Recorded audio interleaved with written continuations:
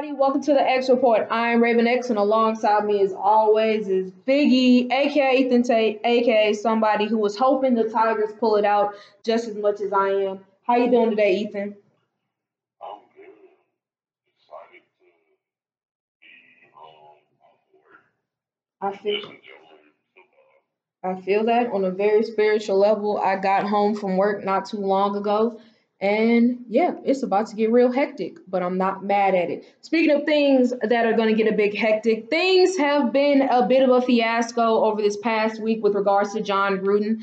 And of course, we're going to talk about that. In addition to talking about John Gruden, we are really going to discuss if the Chiefs really are done as Super Bowl contenders. And then we're going to talk some NBA action, making our predictions for NBA awards as well as our realistic and fantasy finals predictions. But before we get to any of that, please be sure to check out the xreport.net. I repeat, the xreport.net for exclusive sports content written by yours truly and fellow X Report writers. Previous episodes of our lovely podcast on our YouTube channel entitled The X Report. So, as we always do, to kick things off, college football player spotlight. And this is going to be a bit of a different one, but we're just going to talk quarterbacks this season. I mean, before the year started, it was supposed to be Spencer Rattler as the go-ahead first overall pick, but he's kind of struggled a bit in Oklahoma this season. Sam Howell at North Carolina has had some issues of his own. Liberty's quarterback Malik Willis is having some issues too. Really, it's hard to determine a clear-cut quarterback, especially out of the ones who were supposed to be stars. So rather than necessarily picking where a certain quarterback is going to go. But Ethan, what do you think is up with this current class of quarterbacks? What do you think is holding them back from the expectations that they had before the year started? Uh, it's a good question. I think in the case of Spencer Rattler, I think he had a lot of expectations going into it. A lot of people look at Oklahoma as one of those potential playoff candidate teams, and I think a lot of people just been giving them their best shot. And it's a difference when, it's an adage in sport that goes, it's different when you go from being the hunter to the honey. And I think a lot of these quarterbacks, they went from being guys that were hunting and kind of, I'm not going to say no names, but on one side of it where it was like, they were the guys that were facing up to competition, and now teams are facing them and looking at them with a higher regard, so they're giving their best shot. I would agree with that. I think that also, I think it kind of goes into just sometimes you drink the Kool-Aid a little bit too early. I think that overall, kind of as fans and in the media, we're always looking for the next big thing, even though that's not necessarily to say that the players that we think are going to be great are going to be great. I think that kind of in the case of Spencer Rattler, the last few years, I mean, of Oklahoma quarterbacks have been pretty darn good. I mean, looking at Baker Mayfield at his time there, Kyler Murray, Jalen Hurts, and everybody kind of expected Spencer Rattler to just take over the reins and be the next guy up. But realistically, that has not exactly happened yet. And I think that that kind of just goes to show you can never really predict the production of guys. And that same could be said for Sam Howell. A lot of expectations were put on him and North Carolina, even though let's be honest here, North Carolina hasn't had that reputable football program in a while. And so it's just kind of weird. And just to see so many of the top quarterbacks to kind of just be looked at as a bit of letdowns. Because if you ask me, probably the best quarterback in the nation or the one who looks the best would be Matt Corral out of Ole Miss. And that's saying a lot because I don't even like Ole Miss. But it's definitely something worth looking at, especially as the year moves on. Speaking of things to look at, let's look back at week 5 and see what took place. Of course, as we all know, Thursday Night Football, Rams beat Seattle 26-17. Vikings are edged out the Lions 19-17. Patriots come back from 13 down against the Texans 25-22. Falcons beat Jets in London 27-20. Saints beat Washington football team 33-22. Green Bay Packers defeat the Cincinnati Bengals in a battle of the missed kicks, winning in overtime 25-22. Steelers get their second win of the season against the Broncos 27-19. Titans win the AFC South showdown against the Jags 37-19. Philly I guess you can call it an upset against the Panthers, 21-18. Bucks destroyed Dolphins, 45-17. Chargers beat the Browns, 47-42. Bears beat Raiders, 20-9. Cardinals beat 49ers, 17-10. Cowboys beat the Giants, 44-20. Bills upset Chiefs, 38-20. And then, hear me out, not being biased, but my favorite game of the weekend, well, technically not even the weekend, but you know what I mean. Monday Night Football, Baltimore Ravens come back from a nearly 20-point deficit to beat the Colts 31-25 in overtime. For the week, I had my best week of the season, went 12-5. Ethan, also, you had your best week too, going 10-5. Unfortunately, time to talk about injuries. Wide receiver for the Pittsburgh Steelers, Juju Smith-Schuster, is out for the year with a shoulder injury. Running back Saquon Barkley is out for the next 2 to 4 weeks with a low ankle sprain. Ravens lose wide receiver Sammy Watkins for the foreseeable future with a hamstring injury, and the Lions lose wide receiver Quintez Cephas with a broken collarbone, and center Frank Ragnow with a toe injury. I don't do this often, but let's talk about the Steelers. Ethan, in your opinion, what does the loss of Juju this season mean for this team? I think it's going to be a pretty substantial loss given the fact that in that offense, going into this season, I think a lot of people were expecting a big year out of Juju. Given the fact that, in the previous season, a lot of people lost the whole expectation of him being a true number one wide receiver. And I think that Chase Claypool might be the guy that steps into this true number one wide receiver role. But Juju still definitely had a big part to play with that offense. And now that he's gone, I think it's going to make a bad offense even worse. I'm gonna go on the different side of the coin. Truthfully, I think in terms of the locker room and just the connection he had with Big Ben on a personal level makes it a big loss. But play wise, it's not like he really had done much. I think that the team had also kind of like strayed away from him being considered as their number one receiver. Because if anything, I would consider Chase Claypool as their best receiver. And then Deontay Johnson is one of those guys who he's very inconsistent, but when he plays well, he plays well. And honestly, he's had more explosive plays than Juju over the last few years. So, like I said, in terms of team camaraderie, I think that it kind of hurts. But overall, I don't think that it's the biggest blow that could happen. But who knows? I do agree with you in the sense of it makes a bad offense worse because you're losing a pass catcher who can do things for you. But overall, I don't think it's too big of a blow. But all right, Ethan, what are your top 3 takeaways from this past week of action? Probably take away. I think this is one of the worst years to be an NFL kicker because that Cincinnati Bengals Green Bay game, like you said, it was a game of missed kicks, and I think this has been a season with some of the most missed kicks in the history of the NFL.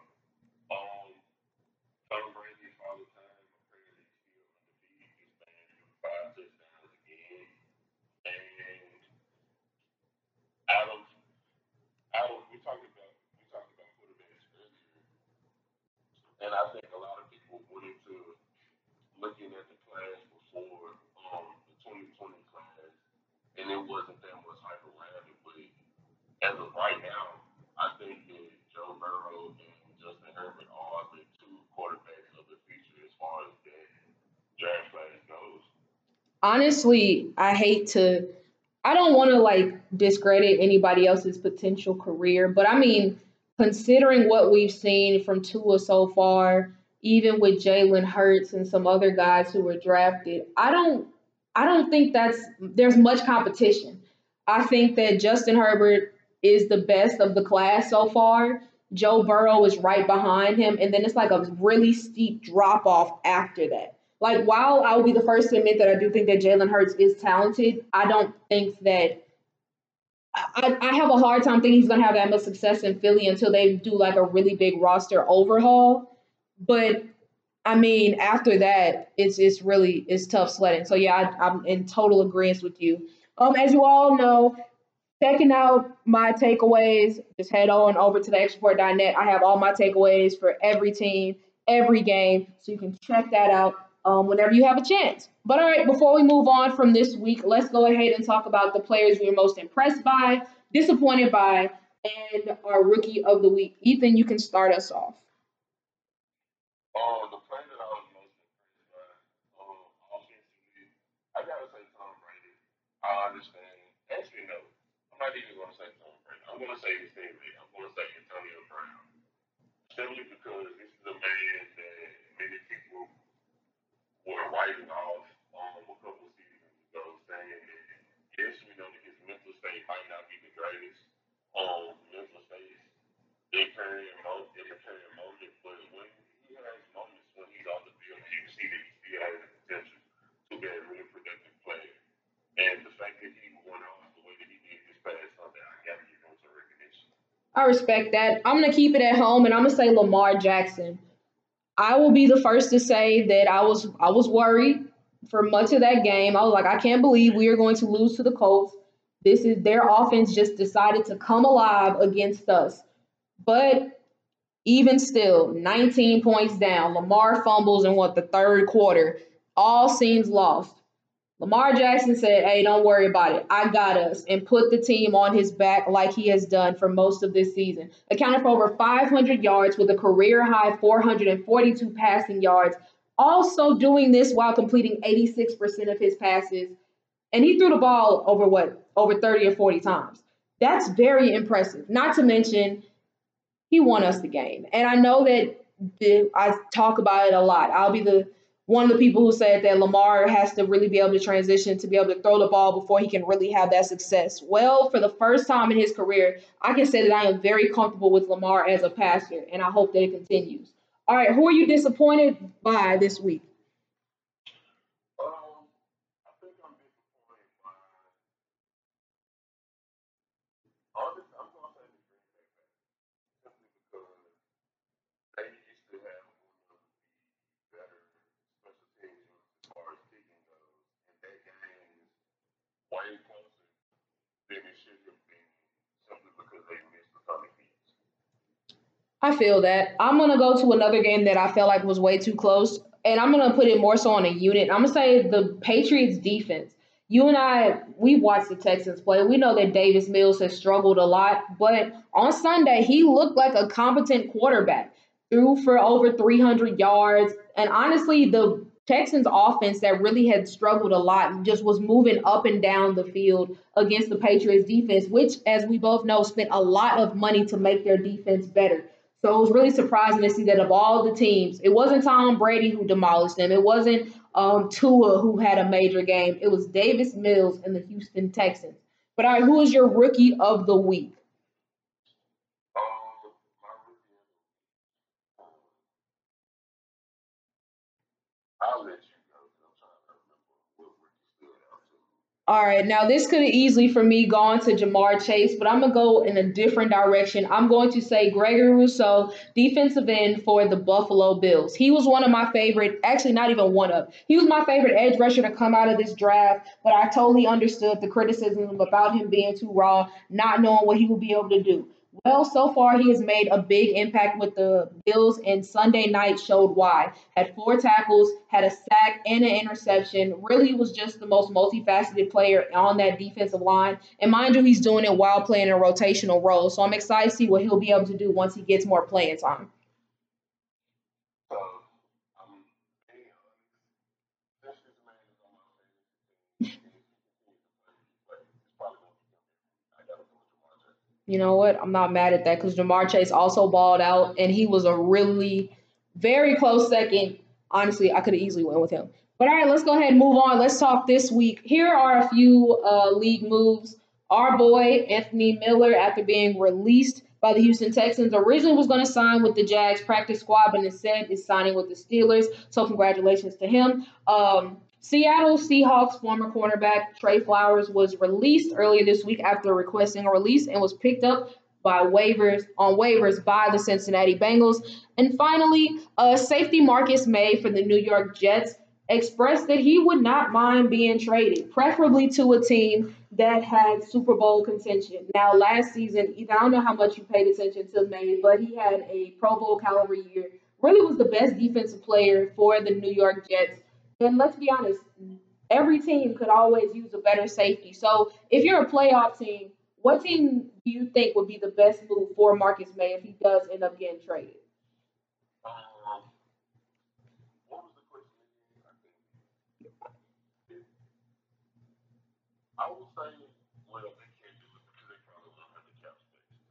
But I would say the Washington football team. And I know this is weird because they're a fringe playoff team, but I think that if you add a difference maker in safety along with their front seven, they can take their defense to another level. That is, like it's already a really good defense. One of the things that I like in my opinion is someone on the back half of their defense. So if you add a guy that is a Pro Bowl caliber safety, I think they can take their defense to another level. And their offense isn't as bad as a lot of people would think it would be going into this season.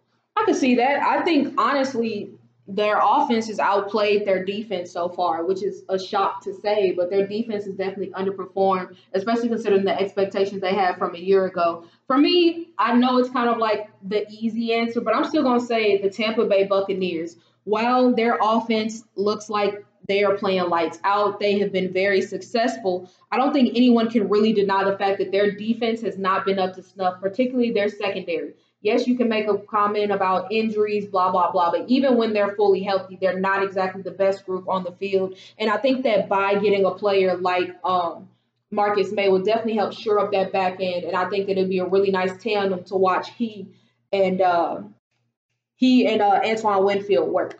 But I mentioned it at the top of the show, and now we got to talk about it. John Gruden, in a surprising move on Monday, officially announced that he has resigned from his position as the head coach of the Las Vegas Raiders. Here's the statement: I love the Raiders and do not want to be a distraction. Thank you to all the players, coaches, staff, and fans of Raider Nation. I'm sorry, I never meant to hurt anyone. Like many people, everyone was confused as to why this is happening. Well, here are a few reasons why. After last week, his racially inspired comments about NFLPA President DeMaurice Smith came out.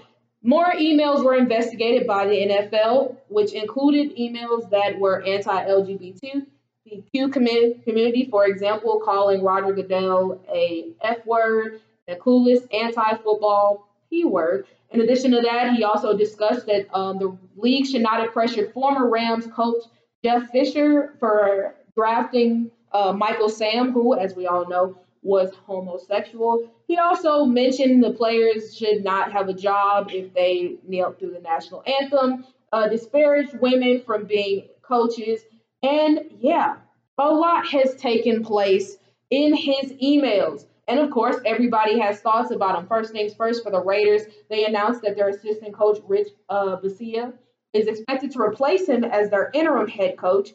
And Derek Carr, quarterback of the Raiders, said this about Gruden: I love the man, I hate the sin.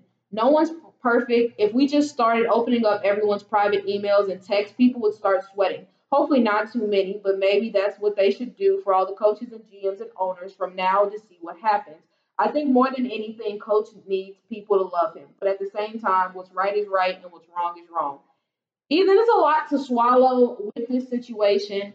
But what are your thoughts on the whole John Gruden fiasco? I think it's just another line in the sand of people that let their quote unquote private lives get a hold of them. Like I agree with Derek Carr where it's what he said. A lot of if you open up a lot of people's private emails and texts and tweets, you might experience some of the same things. But the truth of the matter is that we're only talking about John Gruden. He's the only person that got it. He's the only person whose emails got exposed. And quite honestly, it's one of those things where it's like, not only was he being derogatory towards different groups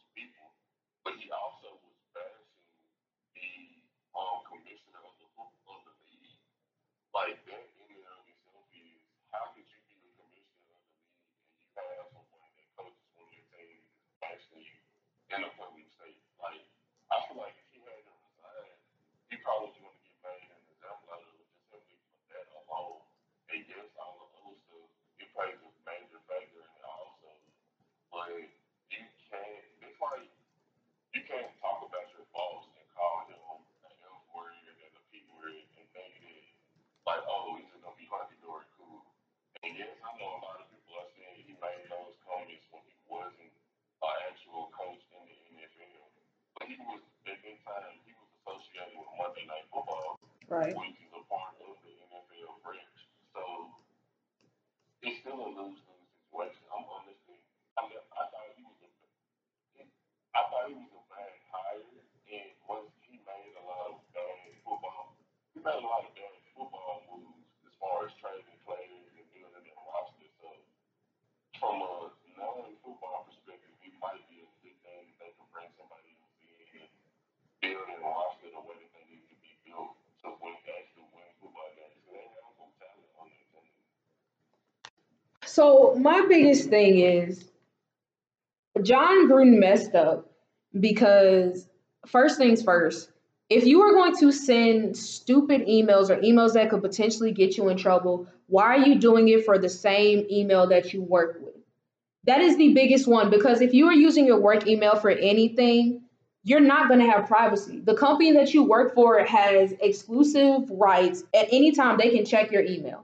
Now, I don't know what exactly set off the whole investigation to begin with. Like, I don't know what made them look at his emails from in the first place. But even still, that's where he messed up. Like, I say it as a joke, but then again, if you're going to talk crap about people, do what Kevin Durant did. Make a burner Twitter account and just say whatever you want. Because in this case, it's everything you say is tied to you. And what makes it worse is like he can't deny it and say, oh, I didn't say this, I didn't say that. It's clear that you said it because it's right here. It's from your email. And so I think that in that regard, John Gruden played himself. And like Derek Carr said, yeah, you hate the sin, love the man, whatever. But I mean, I'm not, I don't know John Gruden. I've never met him. But honestly, in hearing this stuff, none of it really surprised me. Like, I'm not that shocked to hear about any of this. Not because I think that John Gruden is just a walking around flaming racist or he's just a terrible person. I think that a lot of coaches, especially kind of old school coaches who've coached, you know, probably within the last 20 or so years, they have this same kind of ideology. They still have these same thought processes on things such as women in sports or race in sports or the national anthem and things like that. So it does not surprise me. I am sure there are plenty of other coaches who would say the same thing. But like you mentioned, we're only talking about John Gruden. Until those other coaches get put on the spot, then we'll cross that bridge when we get to it. But I think that we have to focus on John Gruden. And like you said, I think it was necessary to make an example out of him just to let everybody know this isn't okay. This is not what the league is going to condone. And you're going to have to suffer the repercussions of it. So I don't feel bad for him. I think that it needed to happen. And honestly, like you said, I think from a football standpoint, I think the Raiders are going to be better off from it because now they can actually get a competent coach in there who they didn't have to pay $100 million, which even still is wild because I'm not giving no coach $100 million. But all right, let's go ahead and play a game of believable or buffoonery. After the 38-20 loss to the Buffalo Bills, it seems like all the claws are out against the Kansas City Chiefs. In fact, so much so, Stephen A. Smith simply said the Kansas City Chiefs are done, citing the biggest reason is because their defense is trash. Believable or buffoonery. This Kansas City Chiefs are done being seen as Super Bowl contenders. I don't think that they're fully done being football contenders because the reality of it is they're what 2-3, 2-4, Mm-hmm. and they're those type of team that all it takes is for them to get a couple wins rolling and get a couple things clicking, and they could be right in the playoff race. So I can't just pull on and say that they're done, especially this early in the season. Now this were maybe week 10 and they were like 6 and whatever, then it might be a cause for concern. But it's too early in the season to say that they're done. I would agree with that. I think that while I agree on the sense of their defense is freaking terrible, and I think that more than anything is going to hold them back because we know that their offense can score. We know that their offense is going to do good, but for the first time in years, their offense is actually making mistakes. They're turning the ball over more than they ever had in Patrick Mahomes' tenure. And it's something that people aren't used to, which is understandable because we're so used to him being Mr. Efficient, Mr. Get the job done.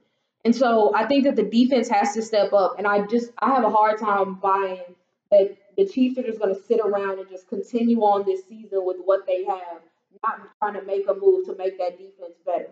So yeah, I'm calling buffoonery on that as well. All right, let's talk about a team that on the flip hand side has kind of changed the narrative and gotten some positivity around them. After improving to 4-1 on the season, Amari Cooper said, "When you're in a role like this, you start thinking about the Super Bowl." So, believable or buffoonery, the Cowboys should be seen as legit Super Bowl contenders. I'm not gonna say that they should be seen as legit Super Bowl contenders because I think the defense is a little bit better than it was last season, but I don't think that it's the Super Bowl caliber defense. But I definitely can see them being, especially if their defense continues to improve and their offense continues to roll the way that it's rolled. I definitely can see them being a like super strange Super Bowl caliber team. I will say this: they definitely have the makings of a playoff team. Without a doubt, they look like the best team in their division, and it's not even close. But in terms of the Super Bowl, I don't know if I'm buying it right now. I mean, their schedule outside of the Chargers game was pretty man, and they made that out of the skin of their teeth. Same for the Bucks. Other than that, they kind of, I'm not gonna say skated by, but they haven't had too much of a test. And I think that they can, like you said with the Chiefs, if they can continue on this road going to like week 10, then yeah, I'll buy it. But right now, they definitely look like a playoff team. I would be shocked if any other team in the East really beat them out to win that division. But all right, let's go ahead and talk about one of the most controversial figures in sports, Colin Kaepernick, who talked about his desire to play in the NFL in a recent interview with Ebony Magazine and said, "I'm still up at 5 a.m., training 5, 6 days a week, making sure I'm prepared to take a team to the Super Bowl again. That's not something I will ever let go of, regardless of the actions of 32 teams and their partners to deny me employment. The same way I was persistent in high school is the same way I'm going to be persistent here." Believable or buffoonery? Colin Kaepernick will be signed by an NFL team. I hate to say this, but it's buffoonery. I think that Colin Kaepernick will go down as a martyr, as a man that sacrificed his career for a greater cause. And me being an African American young man, I applaud him for the rights that he stood up for us as black people. But I definitely do not see another NFL franchise signing him. Yeah, I'm calling buffoonery on that too. And with regards to Colin Kaepernick, like you said, like I am very appreciative of what he did because he really put a voice and like put the issue, played a big role in putting the issue of police brutality into the national spotlight in a way that it hadn't been before. But we're not going to sit here and act like this man has not taken a snap in the last 4 years. We're not going to sit here and act like even the last time he was on the NFL field that he was subpar at best. If this was somebody, okay, if he had the talent of, let's say, Russell Wilson, and he knelt for the national anthem and all that, I feel like a team would be more amped to take a chance on him. But considering the last time we saw Colin Kaepernick, which mind you was several years ago, and it wasn't that good of a showing, it makes it hard to be like, what are you selling to a team? You may train, you may do this and that, but it's one thing to be in shape, and it's a whole other thing to be in football shape, to be in playing shape. And I don't think that he is in that shape. I just have a hard, and plus, when he played, NFL defenses hadn't become as equipped and as used to seeing athletic and mobile quarterbacks like he was. When he came, it was like Russell was kind of mobile. There was RG3, but RG3 struggled to stay healthy. So Colin Kaepernick was kind of like in a league of his own. But now we've seen Cam do it. We've seen Lamar do it. Jalen Hurts is a guy like that. It just seems like every quarterback can kind of do the same things that he can do. So yeah, I'm calling buffoonery on that. Winship was different, but no. All right, so let's move on to a quarterback who is signed to an NFL team and hoping to make a lot of money. Baker Mayfield, who the media is not exactly sold on. Stephen A. Smith had this to say: "Here's the real. You ain't winning no title with Baker Mayfield as your quarterback." His the Bart Scott also had some comments about him. Said he is the most replaceable quarterback in football. Nobody does less with more than Baker Mayfield. Believable or buffoonery? Baker Mayfield is the most replaceable quarterback on on a playoff team. Uh, I'm calling buffoonery simply because I think that yes, Baker might not put up amazing stats, but one of the things that he does is he does stay command and manage the offense. The offense doesn't go through him; it goes through the run game.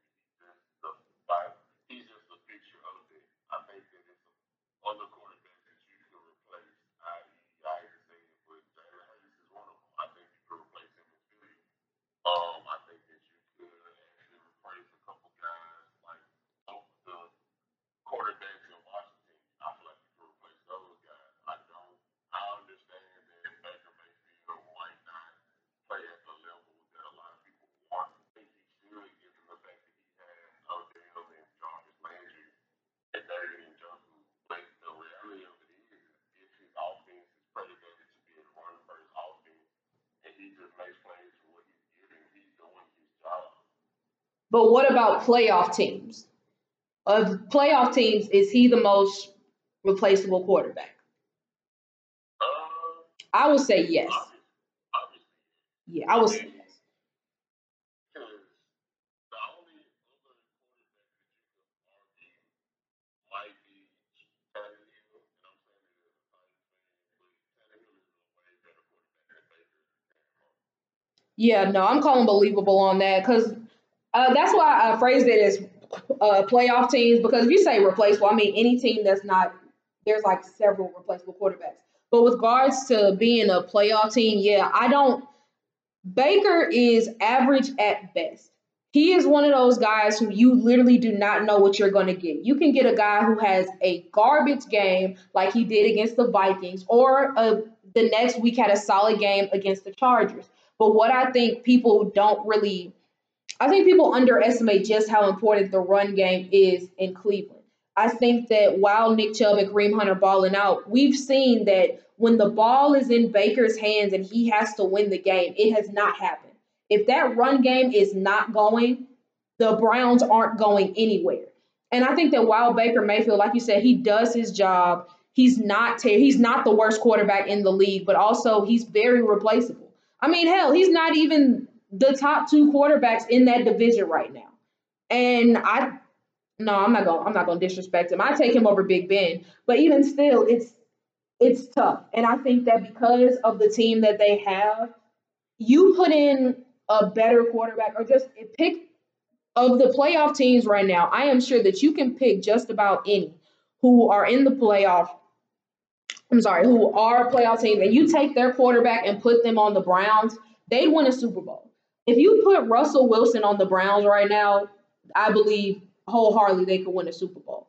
I know that we're not talking about Deshaun Watson because he hasn't played, but his talent on the Browns, they could be a Super Bowl contender. Hell, even in their division, you put Lamar on that team, they're winning a Super Bowl. But Baker Mayfield, I feel like is the biggest thing that's holding them back right now. So I'm gonna call believable on that. And speaking of Lamar Jackson, like I mentioned earlier, he played a hell of a game on Monday night. So much so that Dan Grazinio of Get Up, which is on ESPN, said, "I don't see how you can watch this guy play and think there's anyone more valuable to his team than he is." Believable or buffoonery? There is no player in the NFL more valuable to their team than Lamar Jackson. I think it's believable simply because I think if you were to, um, I'm not. This is what I say. I think Lamar Jackson fits the system that they have. Granted, they set their system up to cater to his strengths, but I think that now that he's progressing as a passer, and he's the most dynamic rushing quarterback that, in my opinion, we've ever seen.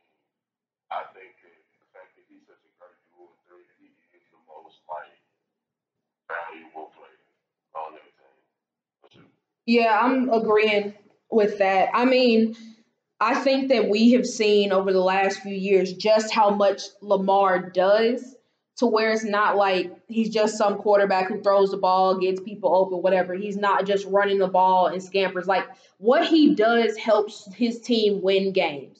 It may not be the prettiest, it may not be the sexiest, but it is sure as hell is fun to watch. And I think that because of that, not only is Lamar such a fan favorite, but in a polarizing figure, but in the end, the biggest stat that matters is wins. And outside of Patrick Mahomes, there is not a young quarterback in the league that gets wins the way Lamar does. So I'm definitely calling believable on that. But all right, let's make our game picks for week 6. Thursday night football is already on. Bucks lead Eagles 14-7 right now in the second quarter. So we're gonna skip that one. We're going back to London. The Miami Dolphins versus the Jacksonville Jaguars in the greatest game of all time.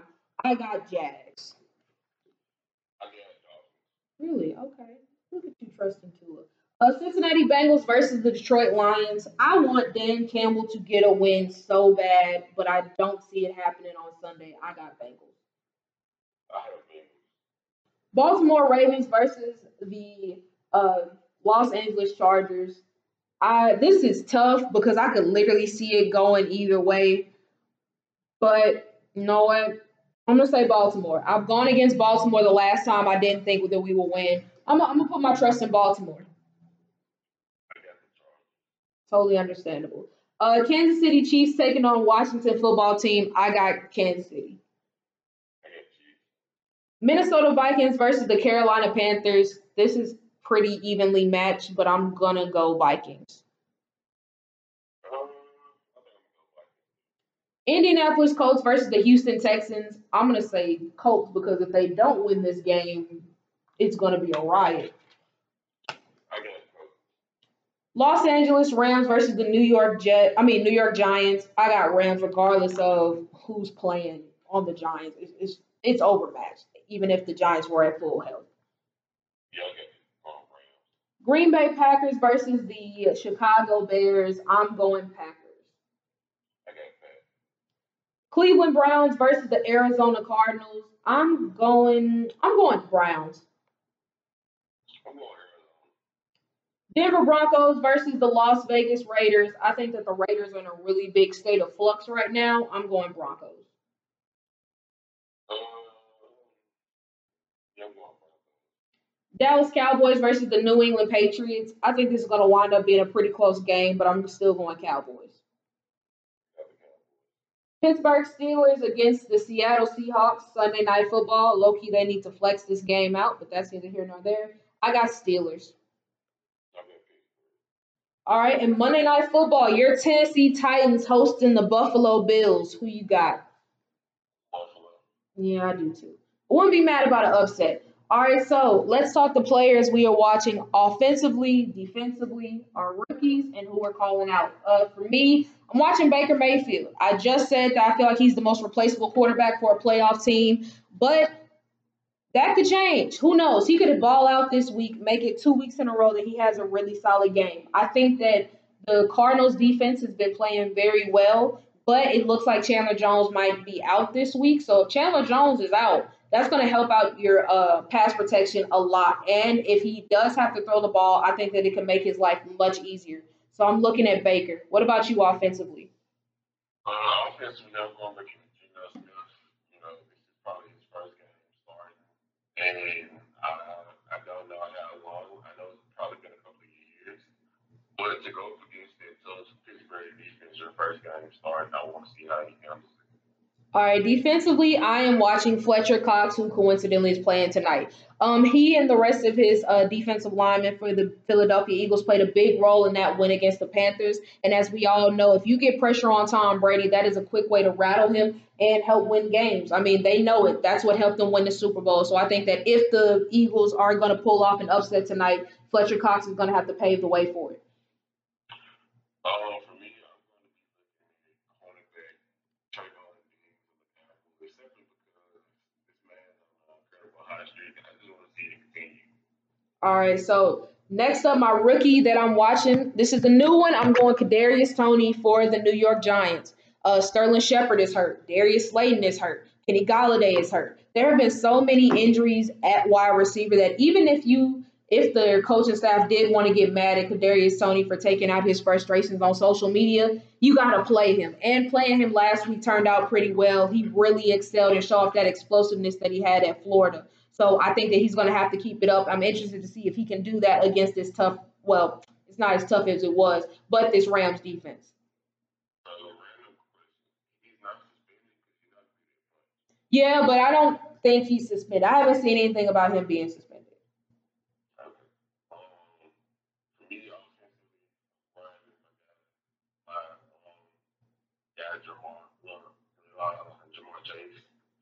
I just want to see him keep getting touchdowns for my fantasy football team. I'm enjoying it. He's been a great replacement for Julio on my fantasy team. Yeah, because Julio has done nothing but let me down. To be fair, he hasn't played in a couple weeks, but even still, Jamar has been clutch.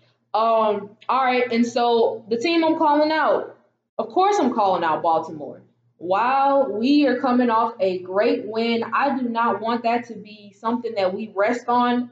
We got to get over that hangover, and we got to try to do it again against a even better team, the Los Angeles Chargers. So Baltimore, do your job. Let's go get another win. Let's keep the ball rolling.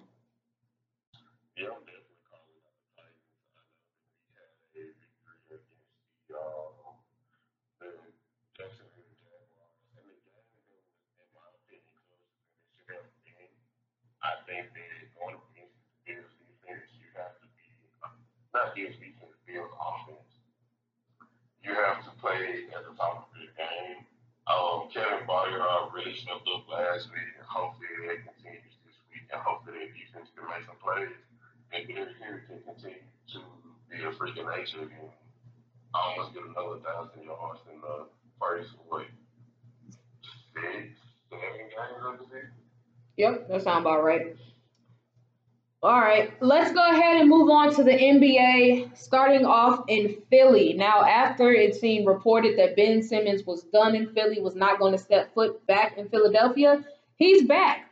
It was announced that Rich Paul, his agent, has progressed in talks over the past few days with the Phillies front office as a way to bring forth a resolution to bring him back to Philly. Now, of course, the plan is still for him to be traded, but for the time being, he is still with the team. Ethan, how awkward do you think it is going to be having him back, especially after everything that has happened over these past few months? I think it's going to be extremely awkward because he's going back to a situation where his coach kind of, I'm not going to even say threw him under the bus, but his coach has some harsh remarks. His fellow teammate Joel Embiid has some harsh remarks. But more importantly, you're going back to a fan base that is one of the more vicious fan bases in the history of sports, and they don't want you there. So I definitely think it's going to be extremely awkward. Yeah, if you think it's going to be, I didn't even really think about it from the fan standpoint, but I feel like even with the stuff that was said about Joel Embiid, I'm sure that's going to cause some tension in that locker room. It's definitely not going to be the most fun place to be on earth, but I think that hopefully, if he can just show enough for him to be traded, I think that that will help expedite the process. Mainly because I think that teams will probably just kind of wait it out as opposed to seeing him play well. Because in the regular season, he does play pretty solid. He's not gonna, just take over a game offensively or anything like that. But he just has to do his job, and I think that there will be a team. Well, I mean, there already been teams that have tried to trade for him, but I feel like they may get a bit lucky and have more people try to make that move.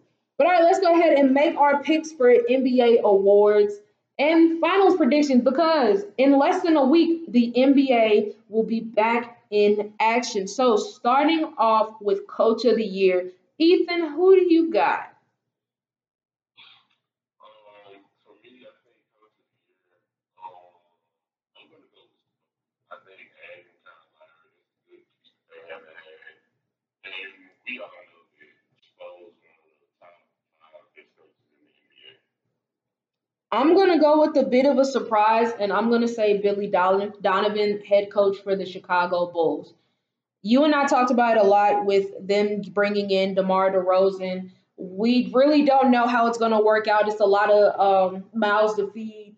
But I still feel like this could be a year that the Bulls make their way back to the playoffs. I think that this could be a year where I don't think they're going to utterly dominate people, but this could be a really big year for them. And I think that Billy Donovan, he's a smart enough coach. I mean, he played a decent sized role in the Oklahoma City Thunder making the playoffs. So, especially with kind of a weakened Eastern Conference, I could definitely see the Bulls making their way back there. All right, as for Defensive Player of the Year, I'm going Joel Embiid. I think that Joel Embiid has consistently been one of the top rated defensive players in the league. The only problem is injuries have been a bit of concern, but when he's healthy, he is almost impossible to score against. And I think that this is the year that we end the run of Rudy Gobert getting the award by default. Yeah, I agree with you with Joel Embiid. I think that if he had never gotten hurt last year, he would have received that award.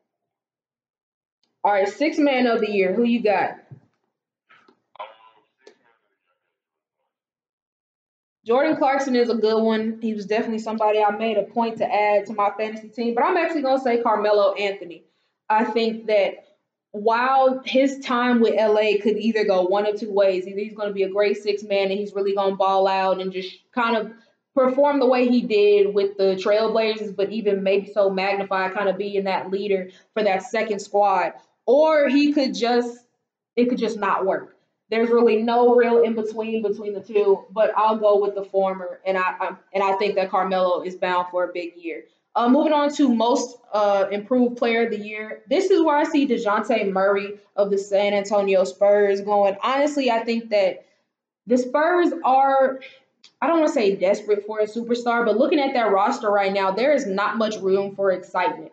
I mean, you have DeJounte Murray, who's shown some promise, but questions are still up in the air. You have Keldon Johnson, who was kind of in a similar situation. Lonnie Walker as well. They brought in Thaddeus Young. Needless to say, not many names that people are running out to buy their jerseys. But I think that this could be an opportunity for DeJounte to really show his worth and prove his mantle as one of those top guys in the league. So, yeah, I'm going to say DeJounte is going to be most improved. I'm actually going with his teammate, Keldon Johnson. He was a guy that's a good fan in the Spurs being in our division. I see him quite often. He is a guy that has blossomed to be a really good player. And I think now that you have subtracted LaMarcus Aldridge and DeMar DeRozan, you're going to have to look at him and DeJounte Murray to be the guys to make plays for that team. And granted, I do think DeJounte is going to make a huge step, but I think Keldon is going to end up being the focal point of that team to win most improved player. I feel that. All right, Rookie of the Year. Who you got? Rookie of the Year. I have. Ooh, I got a lot of nice options. Yeah, it's a lot. I'll go. This was tough, but I think I'm gonna ride it out with Cade Cunningham, mainly because I feel like compared to the other rookies, I think that he's in a situation where he's gonna be totally looked at to be the number one scoring option. He's gonna be looked at as the guy to go ahead, put up the shots. He's expecting it. The opposing defenses are expecting it. So I think it's really only a matter of time before he ends up being their leading scorer. And while I know he may not have the same record or at least the same talent around him as other guys, I think that he can really ball out and be in a really nice situation, or at least for the short term till he wants to leave. Because I mean, let's be honest, if he's really balling out, don't nobody want to say in Detroit. For me, I'm going to say Jalen Green because I think he's in a very similar situation where he knows he's going to get the bulk of the shots. He knows he's going to be the guy that their offense needs to make plays. And I think he's going to have a couple of really explosive scoring games. All right, so now time for the tough one. MVP, who you got? Joel Embiid. He was supposed to win it last year if he had never got hurt. I agree with that 100%. Well, as regards to him winning it last year, but for this year, I'm gonna say Kevin Durant. I think that with all the drama that's been taking place with Kyrie Irving, yes, we know James Harden is a bucket as well, but KD is seen as like the ultimate bucket. One would even argue the best player in the league. And I think that we all know had things gone a little bit differently in game 7 against the Bucks, they could be champions right now off the back of Kevin Durant. So I don't see that really changing. I think that KD is primed for a huge year. So he's going to be my MVP. But all right, time for finals predictions, realistic ones and the ones we would just like to see. So realistically, who do you see in the finals this year? Yeah, I say that too. I got Nets in six. What about you? I got this one. All right, time for the fun part. Fantasy finals predictions. If you could have your way. For me, this may sound like a little bit of a shock, but I'm gonna say the Miami Heat because I love me some Jimmy Butler, and I want Jimmy Butler to get a ring at some point. And the Memphis Grizzlies. In my time living in Memphis, the Grizzlies have really grown on me. I love me some Grizzlies. I love me some Ja. It is hurting my soul that I am not there to catch some games. So what better way would it be for them to make it all the way to the finals? Look, I'm sorry, this sounds bad. I want Jimmy Butler to get a ring because he's older than Ja. Ja can always have a chance. But in my fantasy finals prediction, it would be Heat, Grizzlies, Heat winning seven. For me, is the Grizzlies and the 76ers, and the Grizzlies win. Fair enough. Joel has time. I like to believe that Joel will get a ring before his career is over. But all right, let's go ahead and play a game of believable or buffoonery, starting with not only my favorite team, but my favorite player, Russell Westbrook, who has been turning on the ball over quite a bit. In one of last week's preseason games, he turned the ball over 15 times and said, the turnover stuff is on me, but good thing they don't count. So turn that bitch over 15 times and nobody can do nothing about it. Believable or buffoonery, the Lakers should have concerns about Russ's turnovers. Um, I think you, to a small degree, yes, because Russell has always been a turnover prone player, but to a degree, no. Because the reality of it is, he is still gaining chemistry with everyone on that Lakers team, and that's gonna create a lot of unusual turnovers that don't happen because you playing with guys that you haven't played with before. Like he hasn't played with LeBron before, he hasn't played with AD before. He doesn't. He's still learning with those guys. The spots those guys want the ball to make plays. So it might increase like 2 to 3 extra turnovers that you normally wouldn't have just simply building chemistry. Yeah, I'm in total agreement with you. I wouldn't really trip off of it that much, be it with it being the preseason. But I think that if it becomes a persistent issue, then yeah, that may be something to worry about. But right now, not too worried. All right, so let's talk about OG Ananobi, a guy who does not get talked about much, but that could potentially change after this season. Fred Van Vliet, guard for the Raptors, said he's our number one option right now, and he's been great for us. In the preseason so far, he's averaged 20 points, 4 rebounds per game. Believable or buffoonery, OG Ananobi is bound to have a career season in 2021. Believable. I think that especially early on in the season, Pascal Siakam was out with what I believe is a shoulder injury, and they don't have Kyle Lowry anymore. And yes, Fred VanVleet is a really good player, but I don't think that he is number one on the scouting report good. And I think OG has the talent to reach 20 points a game. Yeah, I agree with you on that. I think that OG has definitely shown some flashes over the past couple of years, and because Kyle Lowry's gone, like you said, into so much other roster turnover, this could really be his opportunity to showcase why he is the guy and why the team should be built around him. So yeah, I find it believable as well. Also, let's be honest, the Raptors are. I'm not gonna say they're like not seen as a realistic playoff team, but it'll be a hard spot for them to do that. So I think this allows them to be a bit more creative and just try to figure out what works. And it could be OG.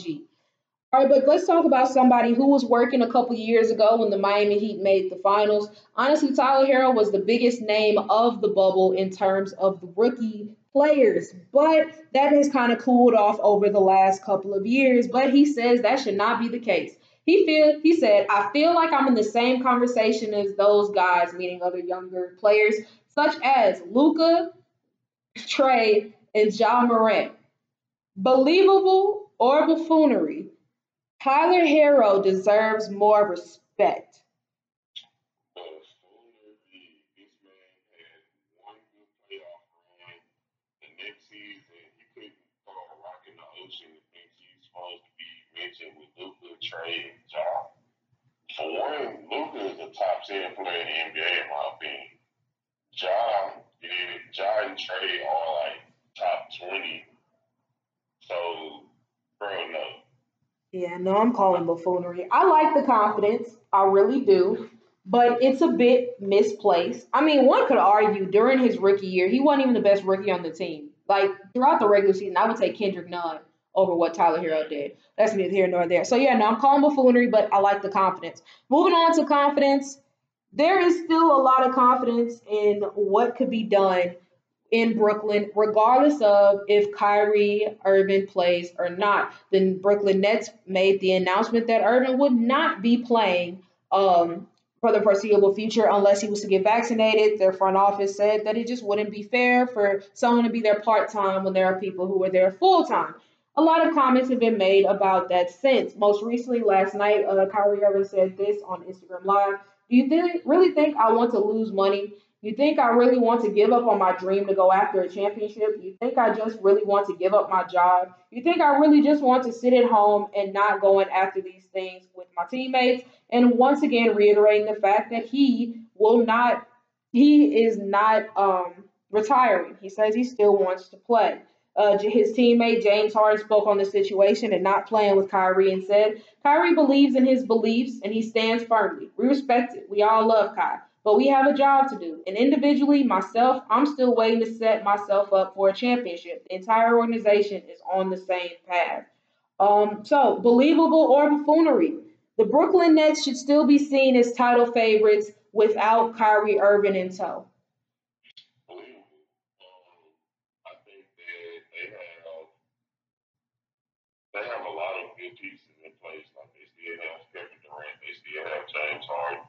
And quite honest, I think that duo has a better chemistry because James Harden, yes, he's one of the better scorers in the NBA, but he's a guy that doesn't mind setting people up. And you know, you have Kevin Durant, who, in my opinion, right now is the best player in the NBA.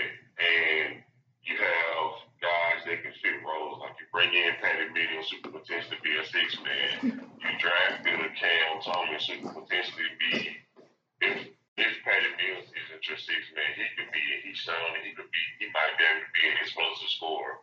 You have Joe Harris, who is one of the better shooters in the NBA, and it's just one of those things where I think that they could potentially make a run and still be considered the favorite. Yes, I know the Bucks have Giannis, Chris Middleton, and Drew Holiday, but I think that you know they barely beat the Nets with just Kevin Durant. Yeah, you make a really good point about the Bucks. I mean, struggling to beat them with just KD. Yeah, I'm calling believable on that as well. I feel like the Nets have done a really nice job to add more depth to their team than they had a year ago. And also, I'm actually kind of happy you mentioned Joe Harris because I feel like with Kyrie gone, it's going to create more opportunities for him. Because we know prior to KD and Kyrie coming, he was one of their best players because he was such a lethal shooter. He was such a great shooter, but of course, Kyrie and KD come, you're not going to see as many shots. And then you add in James Harden, it's almost impossible. So it's going to create more opportunities for him. And then in addition to that, Cam Thomas, who has really been a bucket, was a bucket in the summer league, is proven to be a bucket now. I think that he's going to have an opportunity to really do some big things for them as well. So yeah, overall, I think that the Nets team is in a good position. Don't now if somebody was like James or KD were to get hurt, I think that that would definitely take a blow. But I still think that they should still be seen as favorites. But all right, last but not least, let's talk Zion, who it was announced earlier today that he is going to miss the first couple of weeks of the season, still dealing with an injury. But he's not thinking short term. He's thinking long term. In a recent interview with Sirius XM NBA Radio, he said it was a sickening feeling missing the playoffs. I'm watching the playoffs. I'm like, we can be there. I know we can be there this year. Man, just something took over me. And I was like, yeah, it's not happening again. It's not happening no more. So, believable or buffoonery, the Pelicans are playoff bound in 2021. Definitely, I think that roster, for one, that roster has no real idea of saying for Willie Green is a first year head coach, and I don't know if he's the guy that could be a first year head coach and go straight to the playoffs. Yes, yes, Zion is an amazing talent, but he also is missing the first portion of the season, and he's had injury history in his young career. So I'm definitely not on the Pelicans to the playoff hype train. Yeah, no, I'm calling buffoonery on that too. I just think that they're of other teams who were trying to say, "Oh, we're going to make the playoffs." Like I feel like they've done more to their roster to get them there. Like as I mentioned earlier with the Bulls. But if anything, one could argue that their roster is worse than it was a year ago because Lonzo was a great fit there, and now he's not going to be there. He was a great distributor. Now you don't really have that as much. Devontae Graham is solid, but you don't know if he's really going to have that same overall impact. They're still missing nice pieces on the bench to where you can not have a player like Zion on the field and still, I mean, on the court and still feel comfortable. So yeah, I'm calling buffoonery on that. I think that the Pelicans still have a ways to go before they can be considered a playoff team. So yeah, no, I'm calling buffoonery. But that is our show. Thank you guys so much for listening. As always, please be sure to check out the xreport.net. I repeat, the xreport.net for exclusive sports content written by yours truly and fellow X-Report writers. Previous episode of our lovely podcast on our YouTube channel entitled The X Report. Ethan, anything you would like to add before we close this bad boy out?